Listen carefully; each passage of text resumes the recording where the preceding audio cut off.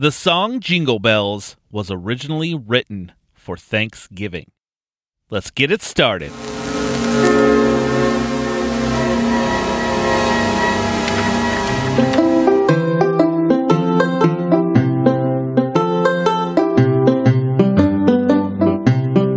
Hey there. Welcome to another chapter of Old Man Brad. I'm your host, Brad. If this is your first time here, welcome in. If you are returning for another chapter, love having you back. In this chapter, since Thanksgiving just passed, we're just going to give a little thanks. And then we're also going to talk about some crazy things you do during the holidays. First, I want to start off by just giving thanks to everyone who listens to this show. Anyone who has sent me emails or commented, I love it. Thank you very much for participating, and I'm really thankful for the listeners that I have for this little podcast. I also want to give thanks to the podcast community, more so the local podcast community. We do a meetup. We try to do it once a month. We're taking a little break for the holidays, but I've met some great people through that meetup, and I can't wait to continue it into 2018. See not only where that group goes, where those relationships go, but where that helps not only me as a person, but as a podcaster and everything. And I'm truly thankful for that group of people that I have met. Last, I just want to thank anyone who's a part of my life.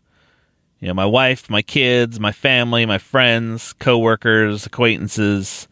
It's just, I'm a very, very thankful for the life that I have and the people that I know and who I have been around, that I don't think I could say thanks enough for that.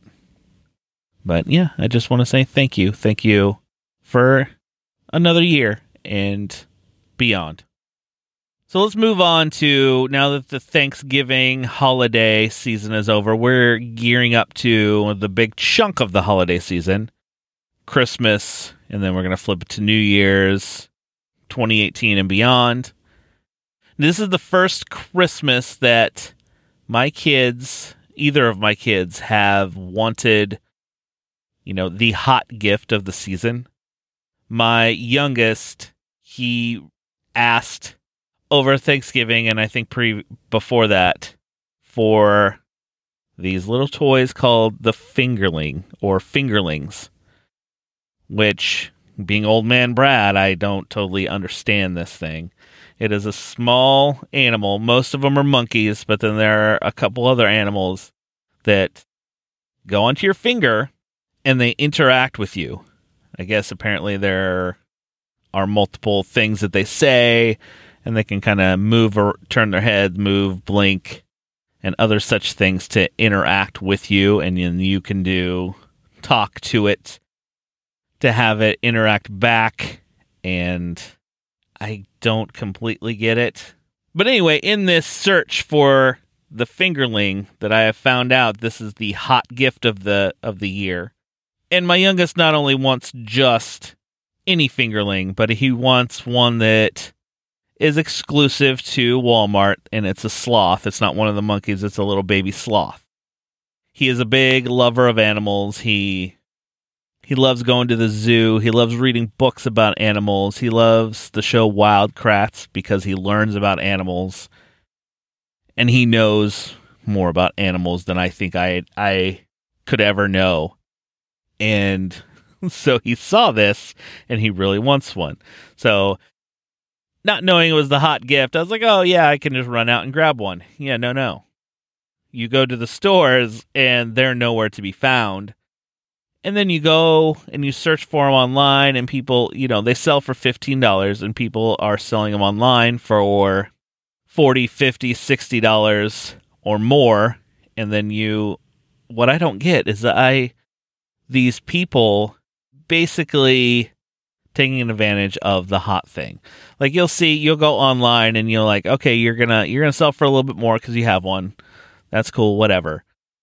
But when they have pictures and it shows that they have cases of them, like 10, 20, 30 of these things to sell for 50, I'm like, it just upsets me because people who truly want it, they're just kind of, taking advantage of the hot things so they could make a buck kind of thing. And it kind of bums me out because I haven't been a part of trying to find a hot gift for my children.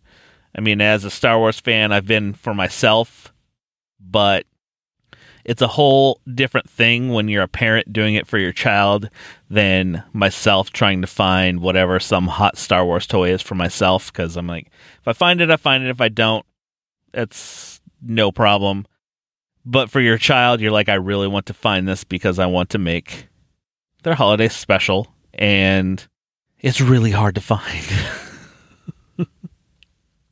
So I will say out there, if you're listening to this and you have a sloth fingerling from Walmart that you would like to sell for not super expensive, email oldmanbradpodcast@gmail.com and let me know, and we can figure something out. But also, send me questions, comments. Let me know what you think of my show and anything like that to the email as well. Like, I would love hearing from people, and it's been great.